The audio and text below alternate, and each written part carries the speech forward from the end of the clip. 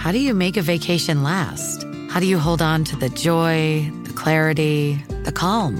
Easy. You go to Aruba. You'll spend your time relaxing on cool, white, sandy beaches and floating in healing blue water. You'll meet locals brimming with gratitude for an island that redefines what a paradise can be. You won't just feel great, you'll feel relaxed, renewed, and ready for life. That's the Aruba effect. Plan your trip at Aruba.com. It's only a kick, a jump, a block. It's only a serve. It's only a tackle, a run. It's only for the fans. After all, it's only pressure. You got this. Adidas.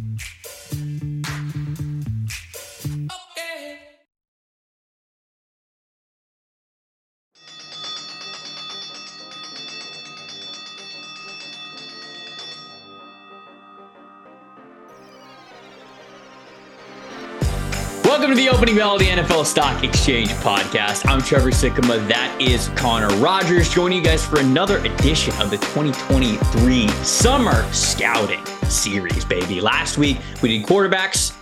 I think we ruffled some feathers on the quarterback episode a little bit, or I guess I did. You know, it's a little bit of Bo Nick stuff. If you guys are listening to this podcast for the first time and you didn't listen to that one, go listen to the whole Summer Scouting. You were in text chains, I saw.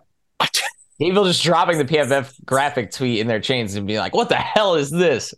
Welcome to PFF. Welcome to PFF. Dude, I hate Pro Football Focus. Look what they did again. Anybody who's ever listened to, we're talking running backs today. Just letting you guys know, there's the intro. I'm capping off the intro. We're doing running backs today. Connor and I are going to give our top fives running backs that we have watched for this summer for the upcoming potential 2024 NFL draft class. We'll go 5-1, but also, as you guys know, we'll talk about plenty of different running backs on this episode beyond our top fives as well. Anybody out there who's watching or listening to this podcast, if you guys haven't listened to the PFF NFL show at the very beginning, their intro, they have like this little intro video, and in the intro, they have a clip from Shannon Sharpe on Undisputed, and Shannon Sharpe says, "From this moment forward, I will not be referencing PFF." And it's just like that little like snippet that they play at the beginning of the show. And that's awesome. It kills me every time. So when we go through our summer rankings on PFF.com, and we've got to like rank the top edge rushers in the NFL or the top wide receivers, and inevitably people hate it, I always think of that clip and it makes me laugh. Connor, how are you doing today, my friend? I'm good, dude. I see you got some sun. I saw a picture of a Modelo on a boat. As a Modelo man myself, that made me very, very happy. So listen, life's looking great right now. It's June. We're living good, bro. We accidentally were on the boat 2 days in a row. Do you have a boat? And I didn't know this. I do have a boat. Yeah. Can you believe this, folks? This guy has a boat. That's awesome. The invitation has been always open for you to come down to North Carolina, and maybe you'll do it just because now you know. If you hit 10,000 subs on YouTube, they don't tell you that you get a boat.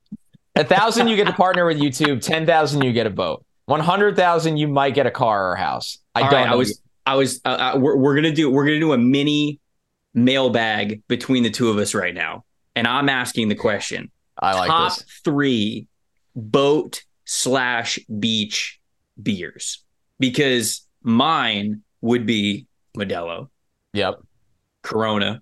Okay. Some sort of Corona. And then Coors Light, baby. Like, those are my 3. And like, I'm talking like common, what the average man would say is crappy beer. Those are my top 3. You crack one of those open on a boat or a beach. You stick your feet in the sand or the water. You're having a good ass time. So those are my 3. Do you have that answer?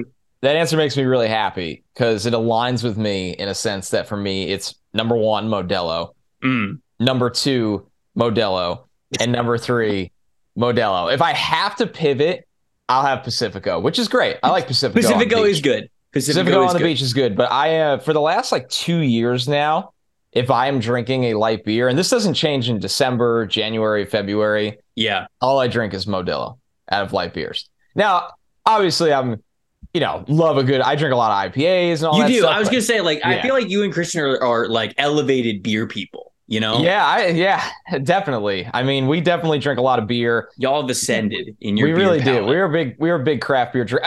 Kind of, we don't really talk about this, but kind of one of our end goals is like we would, if we retire or just have a lot of time, I'm talking many, many years down the road, we would love to open a brewery down the shore in New Jersey. Like that's like a big like end goal thing for us. So that's why we like beer a lot, but we also love going places to drink beer to see like what everyone's doing. It's like it's a great travel thing to do. Right. And kind of put them all together when you eventually open your own place one day. So yeah, dude, it'd be awesome. Well, you didn't know this, that when we hit 10,000 subs, I get a boat. When we hit 20,000 subs, you get a brewery, actually. Amazing. People didn't know that. The things you get, that's why YouTube's so big. People don't realize. They think it's all about the clout, but the reward system built into it is unbelievable. You get a choice of a couple different things.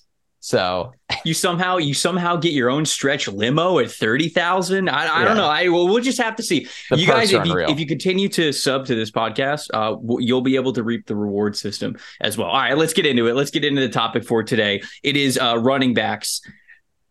And Connor, there's a lot of good names in this class. There really are. It was kind of the same thing. Yeah, the same thing with quarterbacks, where I went into this exercise and I was like, man, I want to watch a handful of the names that I already know, put them under the microscope for the first time. And it's like 10, 11, 12 guys in this class beyond just the players that, I haven't heard of this guy. Somebody actually likes this guy. He's kind of under the radar. So plenty of running backs that I liked in this class. And I do agree with you. I think it's another deep class coming up. It is. And it always is like this because it's a position that it's way easier for guys to rise. Like there are players that have just been waiting to get a workload or guys that you needed the draft names to move out for them to get attention. You get surprise returns. There's always a name or two that went back to school and you're sitting there and going, I don't know why, because you have a very limited lifespan at running back, as much as I hate to say that. So you have that into the equation. Transfer portal is massive because one thing I've noticed, Trevor, there are small school guys that you'll be watching on Maction Tuesdays or whatever game it might be that you're just sitting around, betting overs, being a degenerate, and you find a player and you go, God, this guy is too good in this conference right now. Now with the transfer portal, those guys transfer to the Power Five pretty quickly. So the running back position for scouting is an absolute beast. I think this is the most this show is such a let's build a foundation show. Like a lot of the other position groups were like, hey, we're going to talk about pretty much all the names that you're going to need to know outside of guys that come out of nowhere. This group, it's like, all right, I got through as many as I can, but let's really start to build that foundation, and it's going to carry on throughout the season. Yeah, I'm going to try to be better about this during this summer. When you and I went through summer scouting last year, we kind of went through the process of every single position. And then when it came time to fortify the big board, put the big board together, I hadn't watched a ton outside of those players that we had watched in the episodes. This year, I not only do I want to expand that, I feel like I have to. Like there's still quarterbacks that we didn't get to watch last week that I want to watch. Like Cam Ward's one of them. I didn't get the chance to watch Cam Ward before we recorded the last episode, and we had like 3 or 4 people tweet at us immediately, and they're like, "Yo, watch Cam Ward." So got to watch Cam Ward. I got to watch a lot more of those guys for quarterbacks. Same thing for running backs. I agree with you completely. You and I, when we go through these exercises, I do think that we see prospects and players similarly, just as an average across the board. But this position specifically, with how deep it is and how you can find so many great running backs anywhere, I'm very curious if our top 5s are close in this one. So I will let you kick it off. I will let you go with number 5. We're going to go from 5 all the way down to number 1. When you watched all the players that you were able to watch for this episode, who came in at number 5 in this potential 2024 running back class? Yeah, so 4, 5, 6, 7, I would put almost in a similar tier. Yeah. I really was kind of, splitting hairs, pulling my own hair out to pick number 5. But no, don't do that. Landed on the people would riot if you pulled your hair out. I'm just letting you know. We've had people tweet at us and be like, yeah, I just show my barber a picture of Connor Rogers. I just show him the thumbnail of this show and go, give me what this guy's got. That's absolutely incredible. So number 5 for me, keep the hair intact. I went with Will Shipley from Clemson. Okay. And this is definitely like pick your flavor in terms of, do you want a big bruiser or do you want a pass catcher, slicer, slasher? You know, Shipley is definitely in the mold of a super athlete playing the position and is going to be used in a variety of ways. He is not going to be your 6'2", 230-pound bang in between the tackles kind of guy. As he stands right now, he's listed 5'11", 205. He's a pretty young player. I think he's going to easily carry 210 or the adequate mass needed at that size. But his style of play is explosive runs, explosive pass catching. When you watch the Clemson offense, they love to do that toss play where they get the quarterback already shifting in one direction and really get Shipley moving and, you know, get his momentum going so he can win the edge, because against college defenders, this guy is going to win the corner a lot. He's a great athlete. I mean, you're talking about a former 5-star recruit, a former top 25 player in the nation as a recruit, almost top 20. Track background and long jump. He ran the 55 and the 300 in indoor. So this dude's a sprinter. I mean, he finished 2022 with almost 1,200 rushing yards, 15 rushing touchdowns, 49 missed tackles forced, 37 explosive runs, hit a lot of doubles, a lot of doubles in 2022, where it's like 15 yards there, 20 yards there, 22 yards there. He added in 38 catches for 242 yards. The pros, very impactful catch and run speed on swing passes. Like if you just have him, you know, have a run, get him going on a swing pass, have him working the flats, and you dump the ball off on time, which something that was annoying is that they didn't. A lot of times they drop back, and I understand they're going through reads, and then they throw him the ball, and he's lost all momentum, or there's defenders cheating in on him. If they just drop back and throw him a swing pass when he's actually carrying his momentum, this dude is going to fly. They need to make it a part of their offense that's like, okay, this is something we are going to do until they stop it. Natural hands that help him seamlessly go from receiver to runner. There is limited transition period. He catches the ball and he's a runner. There's not, I need to stop, I need to catch the ball, I need to tuck the ball in, I need to look and make my move and go. It's catch, run, get upfield, run skinny and narrow to explode through rush lanes. Once again, this is not a bruiser, more flexibility through these rush lanes, plus acceleration for those toss plays. Stop and start really frustrates tacklers. The hurdle touchdown versus Louisville was fucking insane. When you watch this play, I mean, it is one of my favorite plays of the year. Here are the cons. Fumbled 4 times in 2022. He's got to do a better job of holding on to the football. He needs to add some mass. He is still a smaller, trim kind of guy. There is not much leg drive with this player, and maybe it's something that grows as he continues to get stronger, but when guys really do get a handle on him, which is a big part of the battle, he's very elusive. When guys get a handle on him, he does not have much leg drive, in my opinion. So Will Shipley lands at number 5 because I look at today's game. I'm not looking at this from a college fan perspective or best running backs in college football. I don't care about that.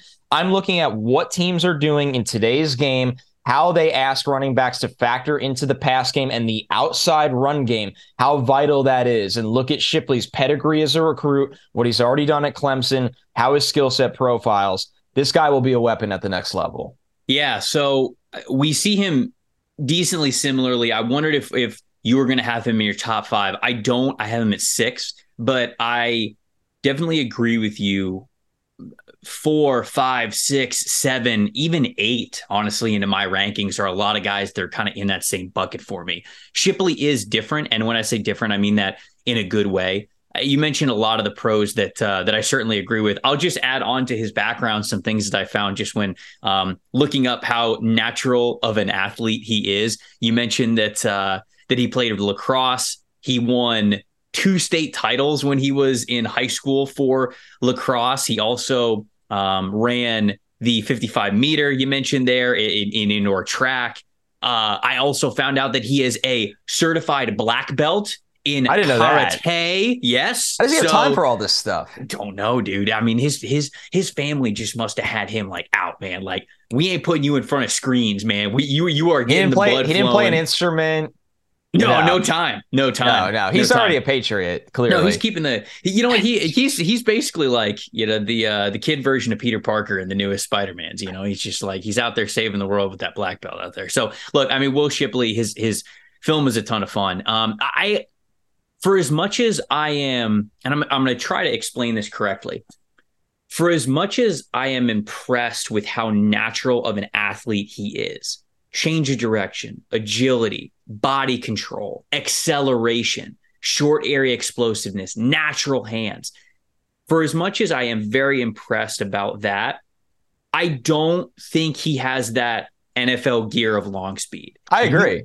But I just don't think guys use it anymore. Yeah, so we've talked about on this show, it's more advantageous to have a back who gives you a healthier yards per carry average on truly a carry by carry basis than it is to have a back who, let's say, is gaining 2 yards, 3 yards, 2 yards, 60 yards. Like, obviously, he's a doubles hitter. That's obviously the 60-yard plays matter and they're great, but how often in the NFL do you have the opportunity to even get those? Not very often at all. So where I do note in my scouting report that I don't think he has that long speed, that NFL long speed, it's okay for how good of a back he is, like you mentioned, hitting doubles on a carry by carry basis, what he is able to give you in that regard. So very smart. I think he understands zone blocking schemes pretty well. He's able to follow his blockers. He's pretty patient as well. I think that he's got good yards after contact balance. I think that's a big part of his game. The receiving part of his game is super impressive. You mentioned that being where the game's going. I think at the very worst, this guy's going to be a really nice scat back in a committee, right? In a one, he'll be a good 1-2. I don't know if he'll ever be somebody who you lean on as an RB1, like an extended RB1, but at the very worst, this guy's going to be a really productive pro at the next level. So I ended up having him at number 6 because of all those reasons. There's just a couple of players that I think have a little bit higher of a potential feature RB ceiling in them, but the guy's floor is ridiculously high. Now, I will say this. His pass protecting is not where it needs to be. Gave up 7 pressures, I believe, last year. You watch some of his reps. Shoot, I was watching, very first rep that I watched was in the Georgia Tech game. And you can sort by pass protection. So this is just, it wasn't the first rep of the game. It was just the first rep of pass protection that I saw from him. He steps up as the A gap is opening up and there's a free blitzer coming down the hole. And he steps up, and you could tell he's got the willingness. He's got the hands up. He's got the footwork where it needs to be. He's got a good base, and he just gets blasted the hell over by a linebacker that really was not that big. So I'm like, all right, well, he's just got to work on that, make sure that he's got his leverage where it needs to be. You mentioned him putting on a little bit more weight because that's really the only thing that stays in the way from, in my opinion, him being able to step on the field even in year 1 and become a productive third down, money down player, which you don't often get to say with these young players. But he's super smart. He's a very good natural athlete, doesn't have that long speed, but that's why he just missed out on my top 5. No, I totally get it. And I'm curious who you have at 5 because I'm really wondering if it's my number 6. Okay, my number 5. I don't know if this is going to be a shock or not. TreVeyon Henderson from Ohio State. Okay. I mean, I have a long-winded, not rant, but theory on how he's going to be evaluated this summer. And to me, it's for people, he's either going to be really number 1 or number 2 or number 5 or number 6. And I'll get into that when I get there. And we didn't text at all about the running back. So I had a feeling that we could get off the rails. So in terms of being the same. So he was number 5 for me. And I think that he's a lot heavier on a lot of other people, or a lot higher on a lot of other people's rankings. So I think he's probably going to be higher on yours, it sounds like, with you having both ends of the spectrum there. Noting that. A 5-star running back from Hopewell, Virginia. Rushed for over 4,000 yards, 50 touchdowns when he was in high school. He's a track guy. He's got the track background, which I absolutely love. He ran a sub-11 100-meter dash, which is good. That's what you want to see. Some key PFF stats. These are good and bad. Pretty low missed tackles forced per attempt rate over the last 2 years. It was 0.27 in 2021, which is 2 years ago. And then this past year was just 0.14. That's not great. I mean, you want it somewhere in the high 20s, low 30s, I think is really what you're shooting for. There's one back on this list who has an unreal missed tackles force rate that we will get to later in this show. 6.1 yards per attempt average, though, which you go, okay, then that's pretty good. But then you bring a little bit more context into it. 2.7 yards after contact. So normally you kind of want yards after contact to be a little bit more than 3. So he's a little bit low in the missed tackles forced category and the yards after contact, which are kind of key stats for what do you do beyond what blocking is, what the blocking guys have going on, right? Because that's ultimately the thing is you can find a lot of running backs who are productive behind good offensive lines. What we're trying to do is find the ones that carry individual value beyond that.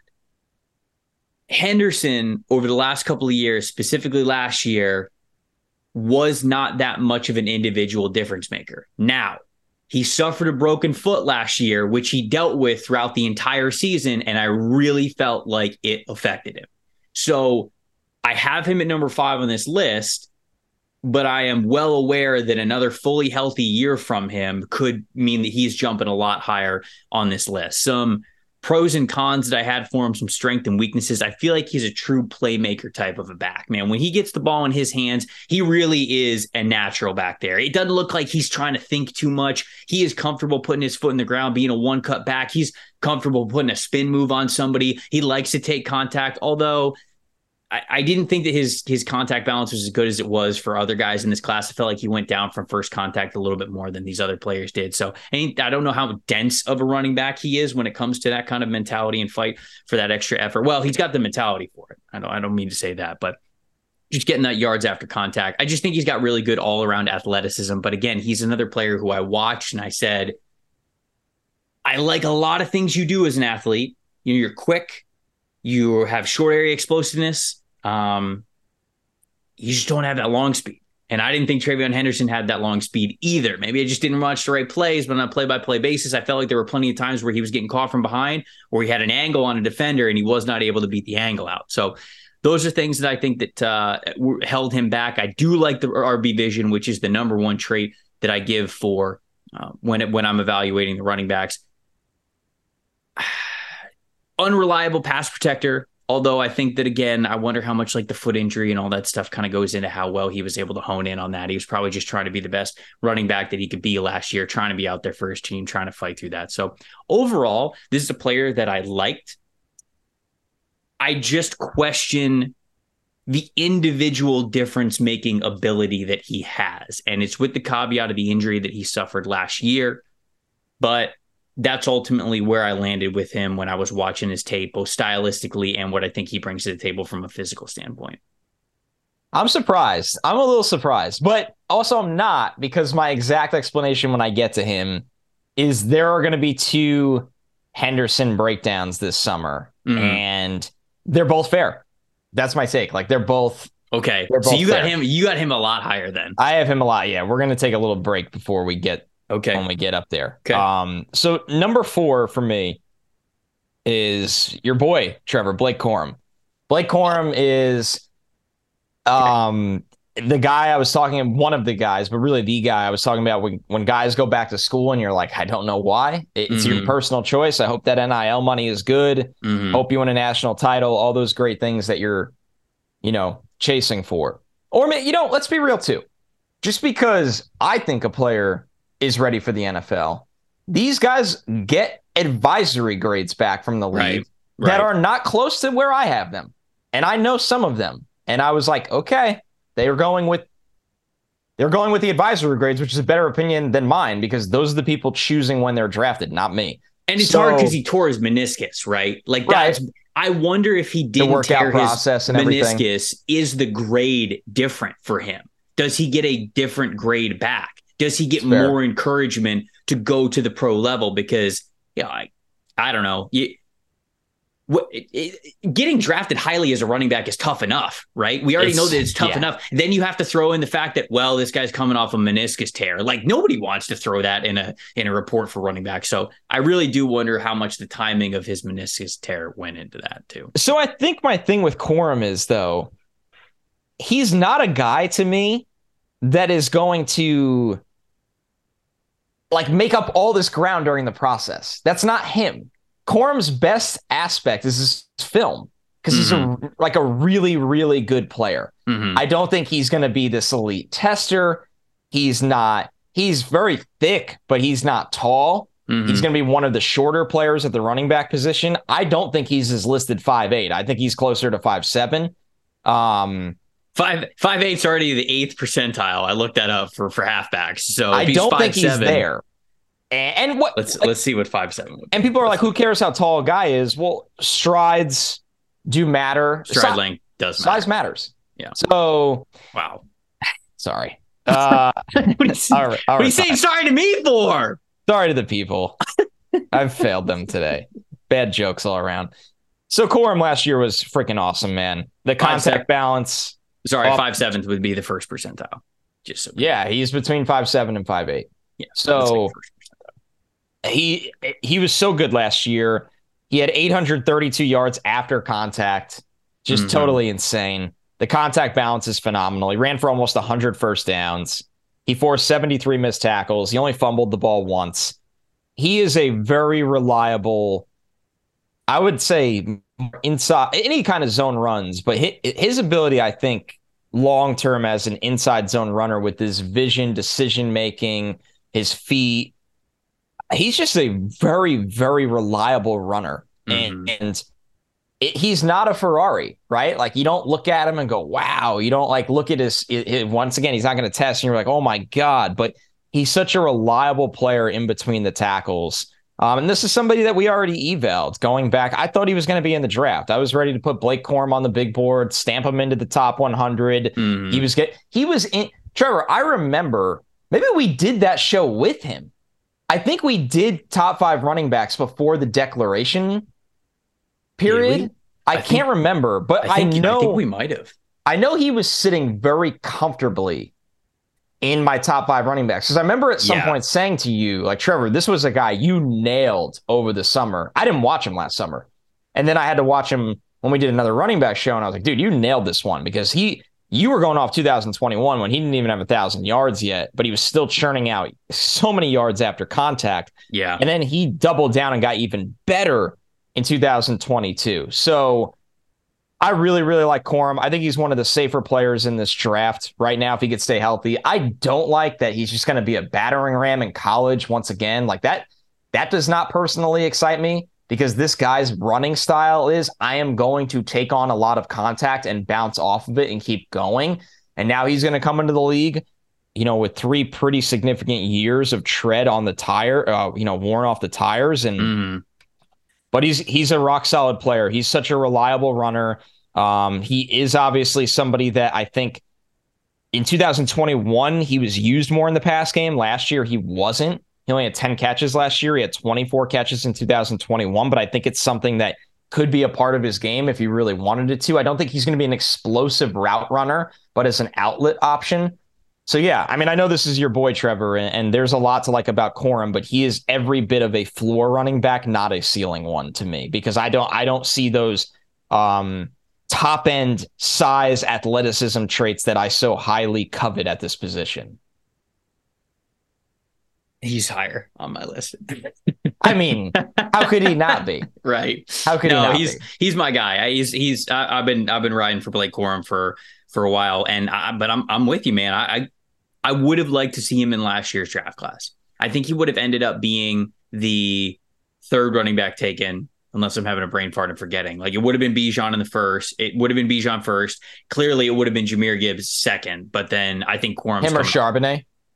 Yeah. Oh, yeah. If you're, I have to imagine that Blake Corum would have been RB3 last year. And I think for us he would have been. I don't think for the league he would have been. Man, that's just it's hard for me to believe that. But I know. We'll get to that because he's a little bit higher on my list. My number 4 guy, I'm going Braylon Allen from Wisconsin. Is he in your top 5 or is he outside? He's 3, so I could transition to him. Okay, perfect. I wasn't sure where he would end up being because he's an interesting back, especially with him and his career being juxtaposed to Jonathan Taylor, because both of these guys you can speak about very similarly, especially this far into their career, 2 years into their Wisconsin careers.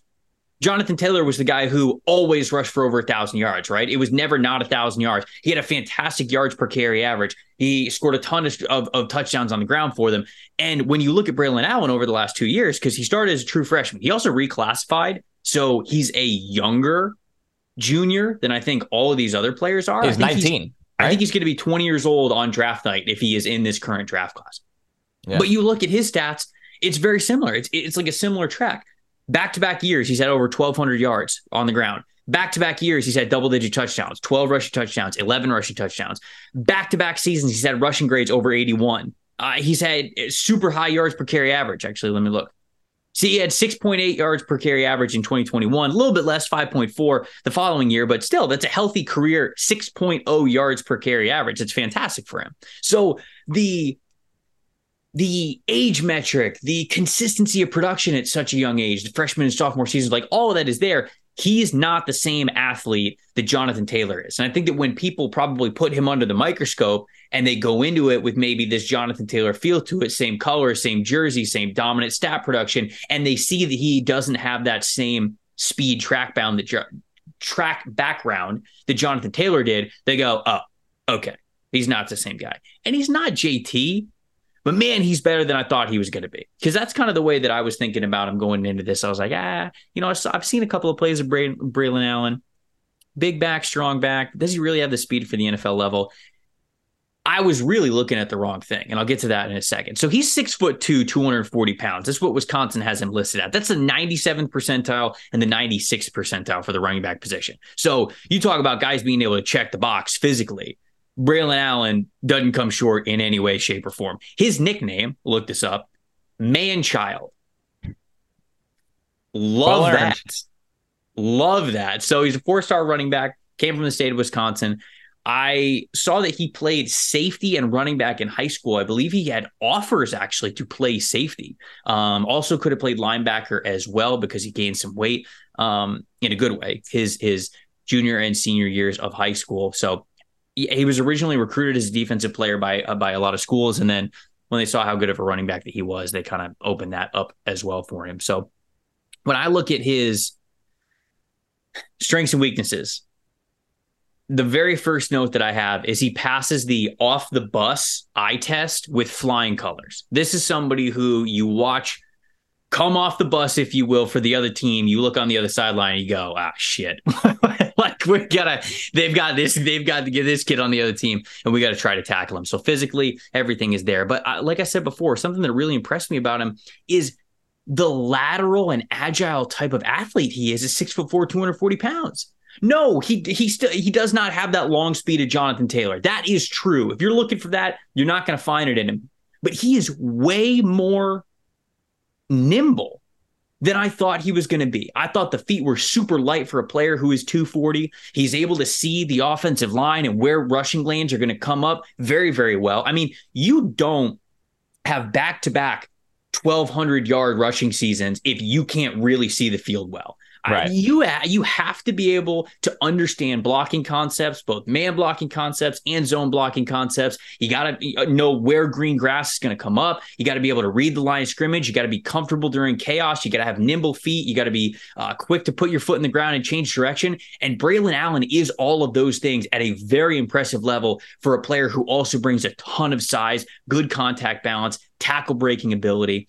So I think that all of that is there for him. The third down responsibilities, because you go, okay, he's a bigger back. Could he be a third down guy? Could he be somebody who you could rely on in pass protection and in the passing game when it comes to being a receiver? I think those skill sets are there for him.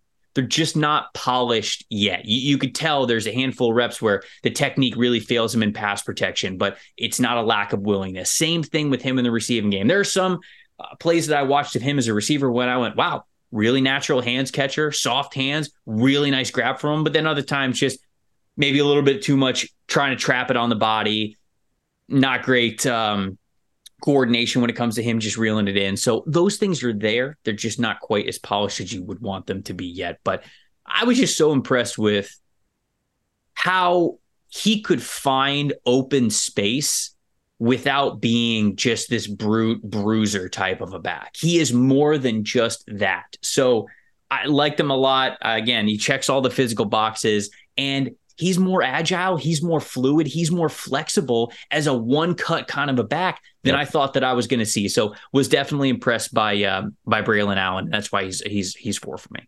I'm with you all the way. He landed at 3 for me pretty comfortably. When I opened my rankings, I said 4 through, I thought 7. You can flip them around how you want, in my opinion. And I think a lot of people will. I'm sure some people by the end of my top 5 will be screaming for a certain guy or another guy. And it's like, that's probably because that guy's in that 6 or 7 tier. Now we move to 3, where, in my opinion, the bar starts to change. And that begins with Braylon Allen, who, like you said, Trevor, I mean, this is really just a Sherman tank rolling over the hill. When you see him, you're like, what? Like, this guy is built entirely different. And the crazy thing is, he's been built like a pro since he stepped onto that campus as a 17-year-old. And he is going to play his entire rookie NFL season if he declares. And I think, I could be wrong, I'm pretty sure he's one of those guys that's already kind of hinted like he plans to be in the NFL after this year. Now, things change really quickly. But I didn't see that, but I mean, yeah, I want to make sure I'm not mixing him up with another young running back. But I mean, he doesn't turn 20 until the end of January. So this is a really young player. His frame is just made in the lab to take on and run through contact. Yeah. Arm tackles aren't going to work with him.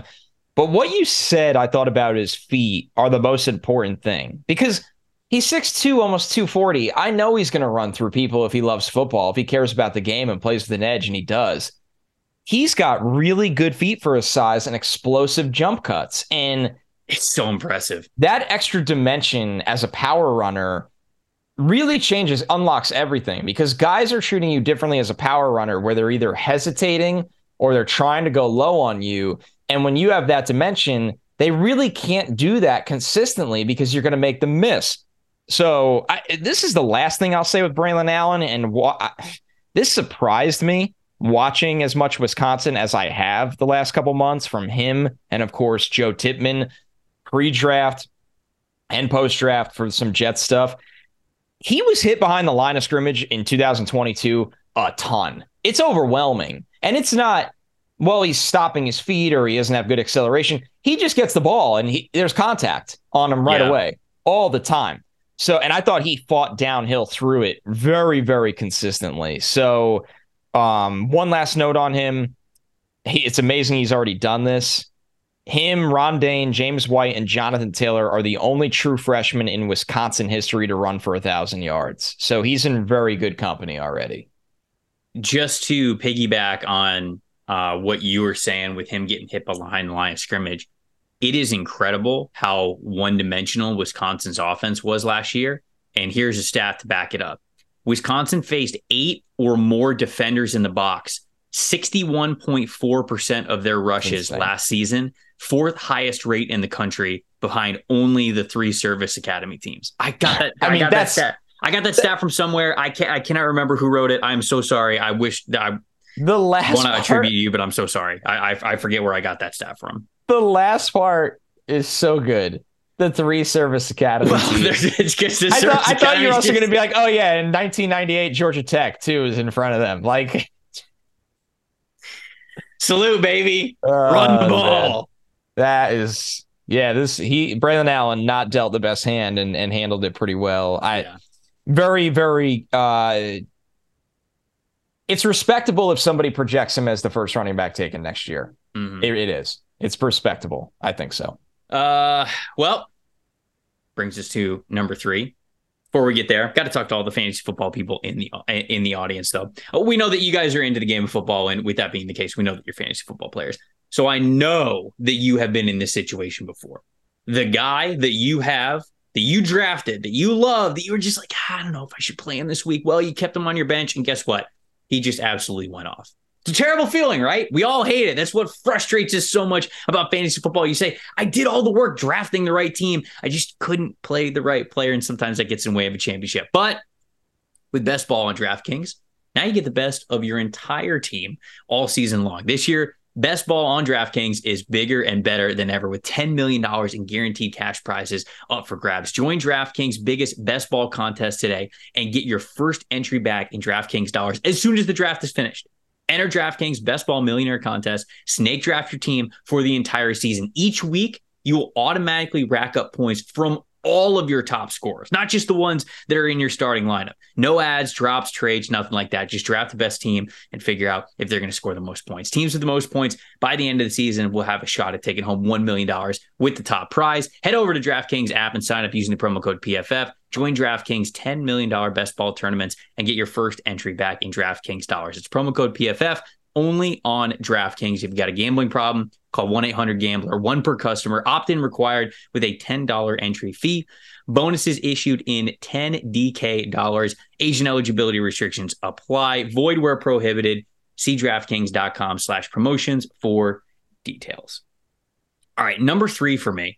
This is somebody who I cannot imagine is in your top 5 at this point. Oh, okay. That's an hell of an accusation. No, I'm just kidding. I'm just kidding. I'm just doing the math. That is one hell of an accusation. Look, I'm doing the math here. TreVeyon Henderson's higher on your list. Okay? Yeah, but I only have 2 spots left. We know that Trey Benson's got to be up there because I saw you tweet a clip about him. So I'm mathing myself into knowing that this next guy that I'm going to talk about, probably not in your top 5. What did you think about Donovan Edwards from Michigan? Where was he? Was he much lower for you? Did you watch him? I watched a little bit of him. Okay. I didn't have him in that. So I really said, here's like 7 guys I would rank right now. Yes. I didn't find that criteria for him yet. And maybe that's on me to do more, honestly. Maybe that's on me to do more. Because you have him at 3. That's a pretty big statement right now from the same. You're going to have them assuming guys back to back or close to back from the same backfield. Right. So see, now you're doing the math. Now you're figuring it out where the list is probably going. The people at home are doing their Sherlock Holmes detective work as well. Look, when I look at Donovan Edwards, I think this guy could be the Jahmyr Gibbs of the upcoming class. Oh, there it is. His athleticism, explosiveness, and home run hitting ability is something that teams just cannot pass up because he's bigger. That's the exciting thing. Right. Actually, let me look up. I actually didn't compare him to Gibbs. Let me see. He looks a lot bigger. Like Jahmyr at least 6 feet tall. Jahmyr Gibbs was 5'9", 199.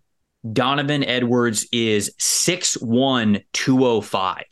Okay. So if he does the combine, assuming he left this year, like you're probably talking like at least 6 feet tall and probably at least 212, 215. That's right. A jarring difference, considering, like you said, Trevor, that I like that play style point you just made.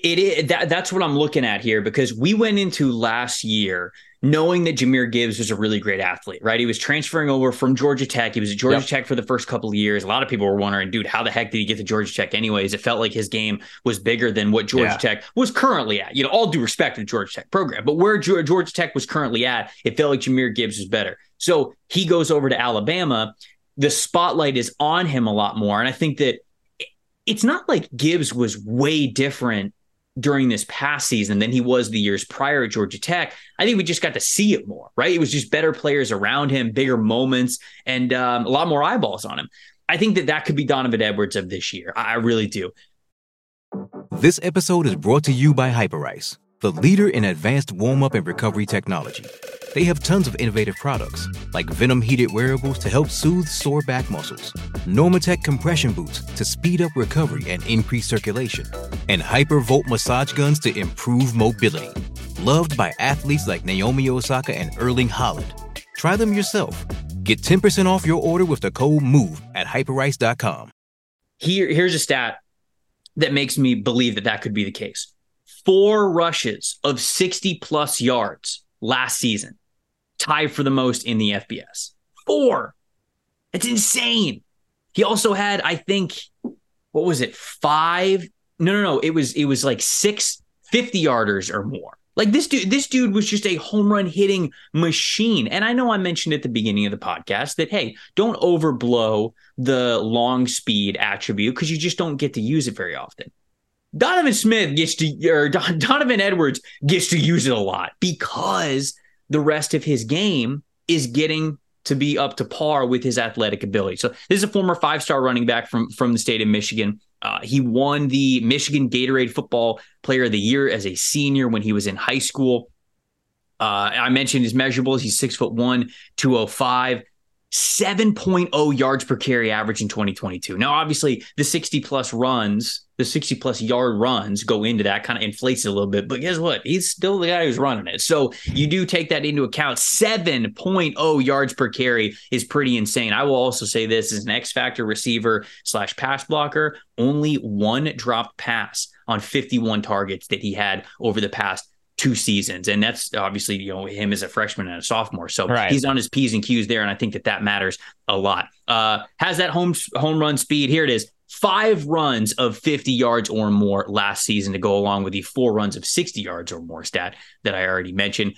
Footwork, pretty dang good for a player who is 6'1", right? If you're over 6 feet and you got the footwork that he does, it's fast, it's explosive. He can put that foot in the ground and really get north to south very quickly. I think that he's a very explosive player.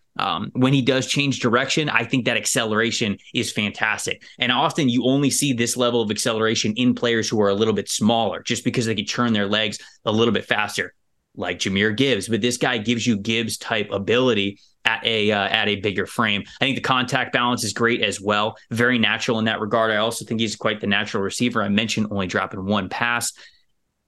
I think that his vision is good. Certainly with him being 2 years into his college career, I think that his vision is good. I think that it is improving. That's why maybe I'm betting on another big jump. I think him being in the same backfield with Blake Corum, I'm telling you, man, that's got to be huge for him, because Corum sees the line of scrimmage and Corum sees the field beautifully. And the fact that he is in the same running back room with that guy and gets to watch how he approaches the line of scrimmage, how he's watching blocking concepts develop, how he's picking up all these yards just because he sees where open grass is going to be before it's even open. I think that's going to be huge for Donovan Edwards as he goes through what we saw last season and going into this season as well. I will admit, though, he's a little impatient when it comes to letting his blocks develop. Sometimes it can seem like he's getting a little bit too ahead of his skis. He's going too much on his toes, and you can see him get a little bit off balance. He just needs to be a little bit more patient. He wants to hit that home run ball. He wants to see that open grass, beat the defenders to it, erase the angle, get up the sideline, go score a touchdown. But he will have more and more and more opportunities to get those 10, 15, 20-yard runs at the NFL level if he can learn to be a little bit more patient and trust his athleticism, trust that he has that explosiveness, that he has that acceleration, that long speed to end up getting those runs there too. So I think that a little bit more patience is needed for his game before he really takes it to the next level. He's not a reliable pass protector right now. So even though he brings you the third down ability as a receiver, not a reliable pass blocker, definitely needs to get better in that area. But I have in my notes here, one of the final kind of like spark notes part of this for Donovan Edwards is if it weren't for Blake Corum in front of him, we would be talking about Edwards as one of the most productive backs in all of college football over the last 2 seasons. I really do believe that. I think he brings pro athleticism, pro size, and pro ability to the game already right now. And it's just a matter of him polishing how he sees the line of scrimmage, getting a little bit more experience, a little bit more patient. And I think that everything is in front of him to be a potential star at the NFL level. I love it. Something I wrote down with him that made me want to go back and watch more was that he's got almost 60 snaps in college already as a wide receiver. So they'll line him up as a slot guy and as an out wide guy too. Yeah, like legitimately it's split. Like a lot of those are out wide as well. Like you said, it's not just, hey, motion the running back in the slot. It's no, you're going to be out wide and you're going to get down the field. So a projection player nonetheless, I think, but one that, man, there's the sample sizes that you were reading off. I mean, it's exciting. It's I do wonder, and maybe that helps Corum. When you talk about the fear I have of Corum just being ran to the ground, maybe the split of these guys actually helps out each other. Hope so. Who you got at 2? Right. 2 for me is Trey Benson. The surprise of the entire watch list, not even close, honestly. I see hype tweets. And there's nothing wrong with hype tweets. I think this is a good class. I knew who I had to watch. I had names that I thought, I'm going to watch, and I don't think a lot of people will this time of year because I think they might be exciting, and we'll get to those at the end of the show.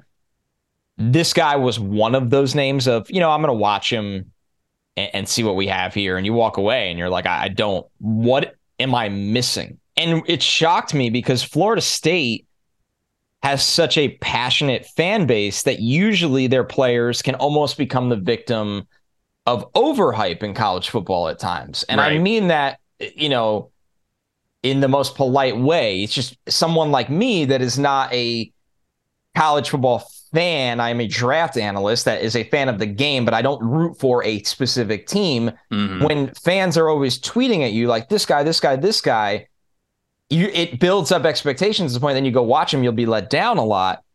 Benson could not be further from the opposite of that, where I'm like, can somebody please talk about this guy more? And this is just kind of his life at this point, because with Trey Benson, this is someone that was not a big time recruit throughout that process. Like we've talked about a lot of guys, right, Trevor? Like Braylon Allen has been this freak since he was in high school in Wisconsin and got to college as a 17-year-old. Will Shipley was a 5-star. You know, Henderson was a 5-star. These are big time players. When you look at Benson, I mean, he was on Oregon in 2020 and 2021. Didn't do a lot there. He missed 2020 due to injury. Yeah, tore his ACL. He tore his ACL. Yeah. He was the number 21 running back in 2020's class and number 6 overall prospect in Mississippi. Like that's pretty damn impressive if that's the point of your life. But I'm so used to getting to this point of scouting, and it's like, oh, the guy that was the super athlete at 16 in high school is now on our NFL watch list. What a surprise. Right. And that's just not Trey Benson. So here he is as a player in a Florida State offense that is going to be awesome this year. Let's not get that mixed up. Finished 2022 with 990 rushing yards, which might not impress you until I get to the later point. 9 rushing touchdowns, 79 missed tackles forced. Stupid. He had 154 carries. Stupid. 154. All the other guys we're talking about get well over 200 touches, it feels like. He averaged 6.4 yards per carry. That number of missed tackles forced is a rate. If he got normal running back workload rate, we would talk about him being near Bijan in missed tackles forced. And this guy is not Bijan. Let's not get that mixed up. But his ability to make people miss is insane. He had 13 catches for 144 yards. Talk about making the most of your catches. Here's the pros. Thick build all around, top to bottom. Short strides, but very quick feet in tight areas. He can make you miss in a phone booth. Plus contact balance. Defenders consistently bounce off of his lower half. He lower his shoulder and run angry at the second level and finish his runs. He grinds out yards. The master of turning a dead play into 2 to 3 yards. Much higher pass game potential than the opportunity he's been given. I mean, 13 catches for 144 yards. If they get this guy involved more in the screen game, his ability to make people miss in the open field is going to be a legitimate asset. The only cons I wrote down is he doesn't have a top-end gear. He's not going to consistently win the foot race to the edge. And he runs upright. He's an upright runner. He's a big guy. He is. He's listed 6'1", 215.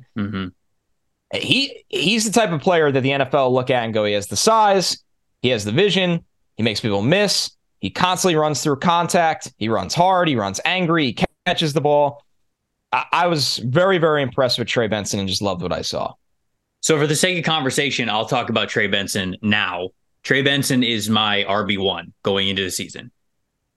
I was in the same spot as you, man. Did you have any? I had no expectations for him. So the only reason why I really knew about Trey Benson was because I'd heard a little bit about him because he was getting hype at the end of the college football season last year. But Max Chadwick, who works at PFF, does a wonderful job covering college football. Phenomenal job. Doing a lot of like sit-down interviews with players. Oh, by the way, like he did a Braylon Allen interview, which I did want to shout out. It's on YouTube. It's on PFF.com. If you guys want to go read more about Braylon Allen, you could definitely do that. At Chad_Maxwick. Yeah, he's MAXWICK. Spoonerizing his name, which Max, we might have to work on that. But he is a wonderful Twitter follower. You guys should go follow him and read all of his awesome work because he's a great at covering college football. He told me about Trey Benson. You know, like going into the season and when we were putting together what the mock draft simulator was going to be like when the draft was over, he's pretty big on what Florida State can be this upcoming season. And Benson was a big reason why. So I was like, oh, okay, yeah, I got to watch him. This dude's sick. This dude's incredible. I got a couple of extra stats to fortify and back up what you were saying even more. Okay. So yes, the less than 1,000 yards last year. All right, he didn't eclipse a 1,000 yard mark. Listen, he had an elite rushing grade of 91.3 on the season. All right, one of the highest rushing grades that we had in the FBS. More context to it. This guy had an elite rushing grade, whether there was 6, 7, or more than 8 defenders in the box. He had an elite rushing grade on all 3 setups, 6 defenders, 7 defenders, 8 defenders. He continued to have an elite rushing grade, whether there were more guys and more blockers to worry about, more players on the line of scrimmage, or less. And that just tells you how natural this guy is, how well he sees the field, how well he knows where open space is going to be, how much he trusts his blockers. And then, of course, he lets his athleticism do the rest after that. You mentioned some of his missed tackles forced, which is a stat that we have over at PFF to try to quantify individual ability beyond just a running back getting a good block. 0.51 missed tackles forced per attempt. Remember at the beginning of this podcast, I said that anything in the high 20s and low 30s would be really good. This guy had 0.51. So he is in the low 50s. I wanted to quantify that because I couldn't believe that number when I saw it on the screen. That is the highest missed tackles forced per attempt average that we have recorded in college football in the last 10 years. Javonte Williams, a couple years ago, had 0.44, and we thought that was unbelievable. Travis Etienne, I believe in his final year, had 0.44, and Bijan Robinson's best season, he had 0.41. This guy had 0.10 more than Bijan did. I just wanted to throw those stats out to make sure that I could quantify how ridiculous it is with this guy. More than adequate natural athleticism across the board. Now, you mentioned maybe the long speed's a little bit of a drawback. I didn't see that, man. I thought he had the juice. That's why I've got him at number 1, because I think he's the total package. Hey, he runs pissed off, and he's got great contact balance. He sees the line of scrimmage very well. He's not afraid to put his foot in the ground. He can obviously make guys miss an open space. And then there are times when I watched him see the angle, see the safety coming at him, and he went, all right, it's time to turn it on. And he did. He was able to erase that angle on a lot of guys a handful of times. And so is he going to be a 4-3 flat runner? No, I'm not saying that he's going to be a 4-3 flat runner. But I do think that he has that athleticism to be a home run hitter at the NFL level. I really do, especially for the other traits that this guy has. My overall kind of spark notes that I had on him is it's hard to find a flaw in Trey Benson's 2022 tape. You mentioned he runs upright, and you're right. He's a little bit more of an upright runner, but he bounces off contact so well, right? It doesn't matter. It didn't bother me at all. Right. That's like his center of gravity. It's just his play style, and he's cool with it. His athleticism is pro level in long speed, short area elusiveness, and tackle breaking. He understands blocking concepts and thrives no matter how many players are in the box to get beyond chaos and find open space. This is a future 1,000-yard back in the NFL. That's what I believe about Trey Benson, and that's why I have him number 1 in this class. He is fantastic to me, and this was the most pleasant watch that I had of this entire cycle. Yeah, I'm with you all the way on that last part. I mean, made a legitimate play for number 1, an awesome player.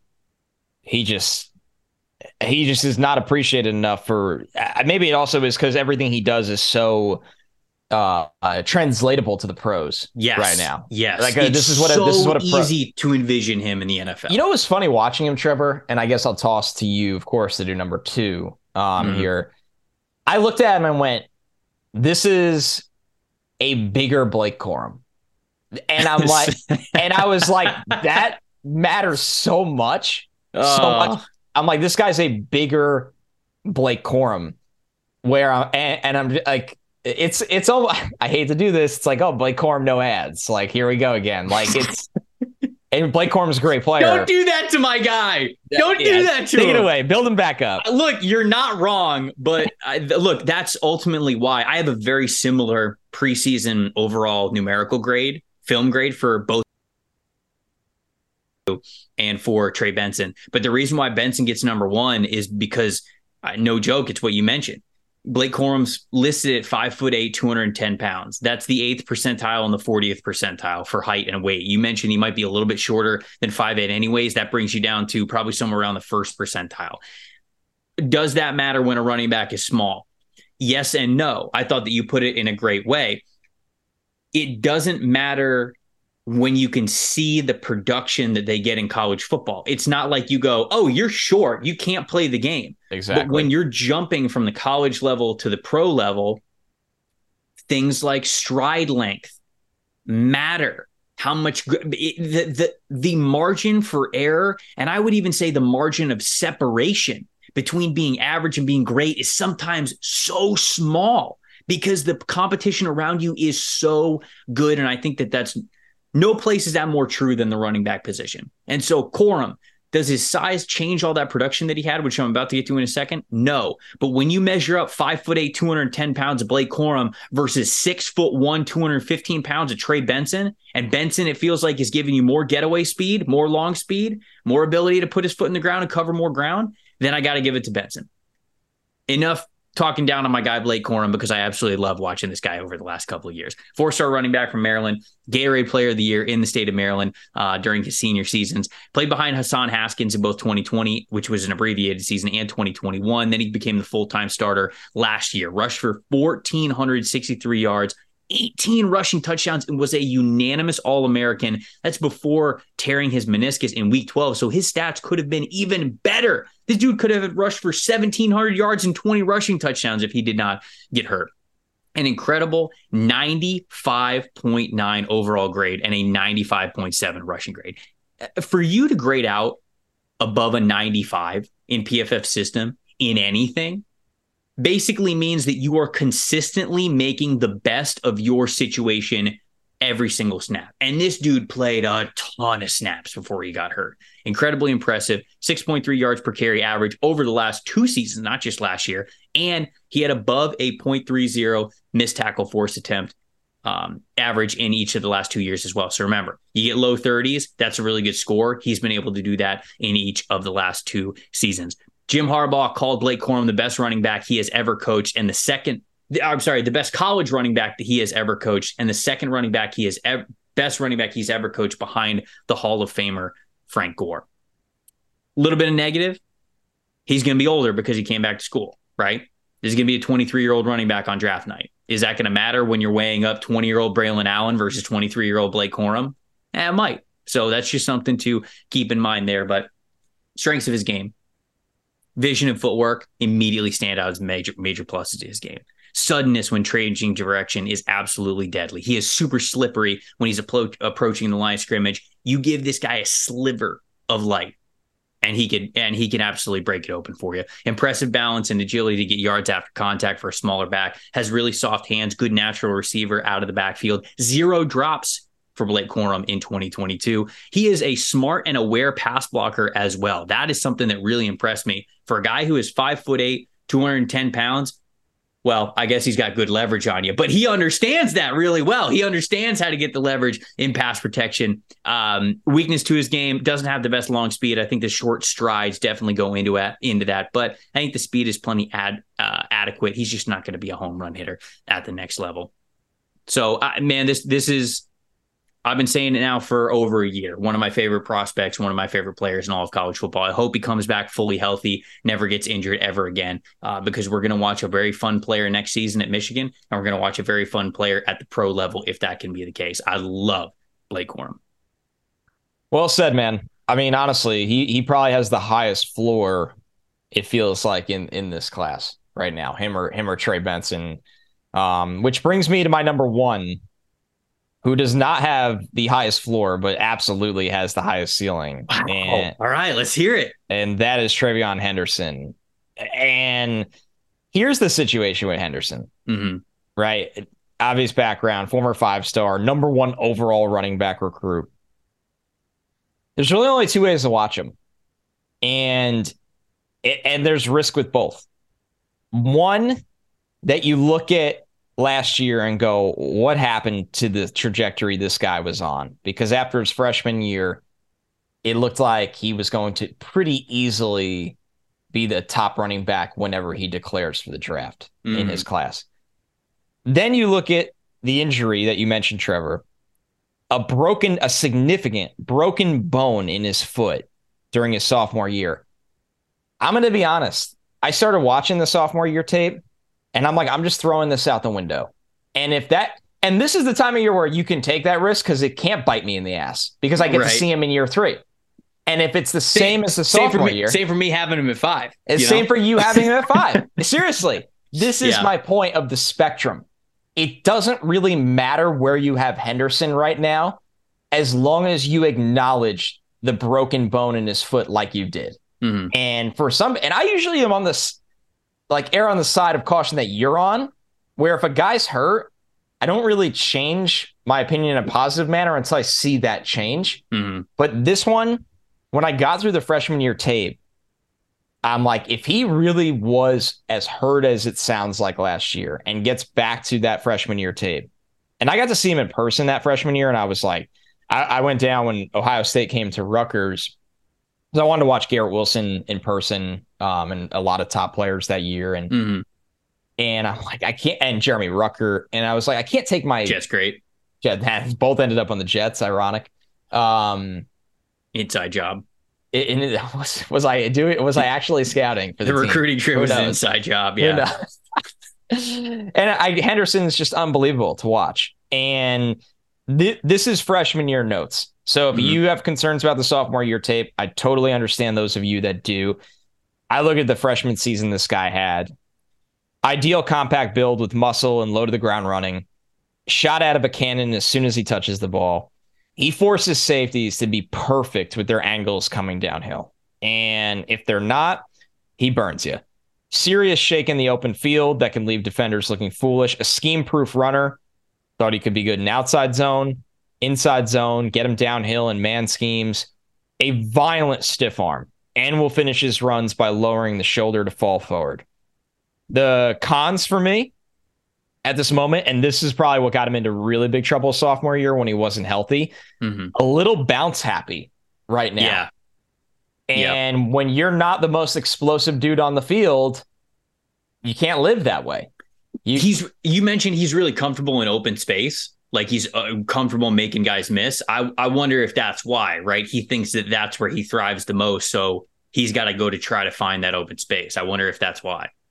I wrote, foot injury is something to monitor. Understandably made him a different player in 2022 compared to 2021. Mm-hmm. But this was the biggest thing I wrote.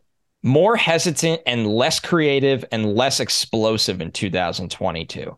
Mm-hmm. He went from 50 missed tackles forced as a freshman in 2021 down to 14 the following year. Mm-hmm. He wasn't making people miss, but more importantly, Trevor, he wasn't getting himself into those advantageous situations to get the opportunity to make people miss. Right. So who the hell knows, honestly, what we're going to get from Henderson this year? On raw talent, if we get to 2021 Henderson, he's the best running back prospect in the draft, in my opinion. If it's 2022, he's not going to finish number 1, number 2, or number 3 for me, or probably number 4. If it's somewhere in the middle of those two, his evaluation becomes a lot more complicated, convoluted, and very difficult to figure out. And we need this time to get there. So I loved watching his freshman year tape. I thought it's the kind of stuff of top running backs that go in the top 45 picks. That's how good it was. But it's the old, this will be the Stingley test to me, right? Really will. Are you going to have majority of good tape? Like, are 2 of the 3 years going to be really good? Then sign me up. Or is it going to be freshman year was awesome? Now we haven't seen that guy in a couple of years. What am I getting? Is it because of lingering injury, which scares me even more? Certainly. So Henderson's awesome. He's an awesome player. And I know you agree from the freshman tape, but the sophomore tape is a heavy part of the evaluation for a lot. And I get that, of this summer scouting period. And that's probably what's going to hurt him on some rankings, but still ends up the number 1 running back in this class over summer for me. Yeah, I watched 3 games of him as a freshman after I not only learned that he went through the foot injury, but also how much he was battling to try to get back onto the field. I think he missed Like he missed the college football playoff game, I believe, and he missed games down the stretch. And I remember reading an interview of him, and he was like, I was trying to come back. He's like, he said this. This is just a product of unfortunate social media. He's like, there were a lot of people tweeting at me like, oh, like man up, like you get out there, play the ridiculous. And he's like, dude, I was trying, but my foot was hurt. I wasn't the same player, and that was broken. and that makes me think that he maybe just wasn't the same player for a large portion of that season. But yeah, I watched 3 games of that freshman year. You watch that Tulsa game of him and you're ready to risk it all, right? I mean, if you watch the Tulsa game, you go disrespectful plays in that. Yeah, Tulsa I mean, game. you watch Tulsa and you go, okay, this guy's going to get drafted in the top 32. Like he's going to be a back end of the first round player. Then you watch a little bit more and you love the freshman tape even more than I did. But the biggest question marks that I have with Henderson is there anything holding him back? Because when you were a true freshman getting out on the field, sometimes you're not only as confident, right? You're playing college football for the first time. You're reading defenses. You're going up against defenders at the college level for the first time. So who's to say that freshman tape was even him playing as wild and free as he can, confident as he possibly can? And then obviously in 2020, we saw that he wasn't playing with confidence because he was hurt. So there's reason to believe that year 3 for TreVeyon Henderson might even be the best version of him that we have seen. But even if it's a repeat of that freshman season, I still think we're getting a guy who is a productive pro. But I do think you see his athleticism a little bit higher of a ceiling than I do. I think he's really good in short areas. He obviously can make people miss very, very well. Got great body control, got good agility, good burst and acceleration. I just felt like he was getting caught from behind a little bit too much, enough for me to note. So I wonder, again, if he's really been able to play as confident as his athletic ability allows him to. We'll definitely see with this upcoming year. We mentioned Will Shipley. I had him as my number 6 guy. Who did you have just outside of your top 5 that you might want to mention? Because I do have a couple of guys as well. Raheem Sanders, Rocket. I was actually floored you didn't have him in the top 5. This was one where I left him out, and I'm like, I'm gonna get crushed for this. Yeah. Like absolutely crushed. I don't see any more hype, I think, on Twitter than for anyone but this guy. And for good reason. He's number 6 for me. Mm-hmm. I wrote he had over 1,400 rushing yards last year. He forced 65 missed tackles. He had 41 explosive runs. He had almost 300 yards receiving. He has a 73-yard receiving touchdown. Basketball and track and field background in high school. Yep. I wrote built like a war tank. Weight room numbers back it up. 365 bench, 515 squat. Guy's killing it. Can move the pile downhill when he wants to. Surprising elusiveness considering his size. Effective outlet in the pass game, and not a guy DBs want to meet in the open field. Here's the number one thing that drove me nuts with him. Mm-hmm. Drove me nuts. He dances so much. He stops his feet so much. Where I'm like, if somebody just convinces him, looks him in the face and goes, you are nicknamed Rocket. You are 6'2". You are 235 pounds. You outlift probably a lot of the linebackers in the weight room right now. Just go and you will run for almost 2,000 yards. Mm-hmm. He's an excellent player, but that will not work in the NFL. It will not work in the NFL. And until that habit breaks, it goes back, Trevor, to the thing you started the show with. The home runs, but the low batting average on base percentage. Mm-hmm. You got to dial into the consistency. He's a really good prospect, but I just watched that a lot, and I'm like, man, that is an issue right now. Physically, this dude checks all the boxes. You mentioned 6'2", 237 pounds. That's 97th percentile, 95th percentile. I mean, him and KJ Jefferson being in the same backfield is hilarious to see because it's just two giants right there. And Jefferson makes him look like a normal running back. I know. And you're like, no, he's not. It's crazy. And physically, it's all there for him. Big, strong, fast, explosive, pretty agile for a guy who is that big when it comes to changing direction. Like all that stuff is there. I see the exact same issues you did. You mentioned how the footwork can. You mentioned dancing. I think it's hesitancy. Because I also saw that there were a handful of times where I don't want to make it sound like he's picking the wrong rushing lane or that he has bad RB vision on every single snap, because that's not the case. When we say that these guys have a questionable vision, it's not that you can't pick out some plays and go, look how well he read the offensive line there. He does. There are plays, but there are too many of the other ones. And you guys are old enough to remember Trent Richardson coming out of Alabama. Trent Richardson was thought of to be like one of the best running back prospects ever. Goes number 3 overall. Trent Richardson is on 2 different teams and fizzles out of the league incredibly quickly. And people go, how the hell did this happen? The dude was big. He was strong. He was fast. He was everything. Physically, he checked every single box that you wanted for the running back position. He couldn't see the line of scrimmage the way he needed to. Now, Rocky Sanders is not to the Trent Richardson level. And I think that a lot of people learned that lesson when Trent Richardson really fizzled out. But there are a handful of times where I'm watching him and it's like, he's running a mid-zone play and the lane is clearly like right in front of him. Like it's about to open up, but the fact that it's not open at the exact time that he wanted it to be, he'll abandon it. And then like 2 seconds later, you'll see him getting tackled at the line of scrimmage, trying to pick a hole that wasn't open versus this wide open lane. You go, that's where your aiming point actually was. So there are just times when he's not trusting the blocking in front of him. Maybe he just can't see that open space before it opens up. And it's not all the time, but it's a little too inconsistent for me right now. And I think that's what causes some of the dancing feet in the backfield, him getting stuffed at the line of scrimmage when you feel like a physical back like him shouldn't be doing that. So I know a lot of people are going to, cape for Raheem Sanders. He's got all the physical ability in the world. If he can see the line of scrimmage a little bit better, we're going to talk about him as maybe, like you said, like a 1,300 yard back this upcoming season. We're going to talk about him probably in the top 5 of these rankings.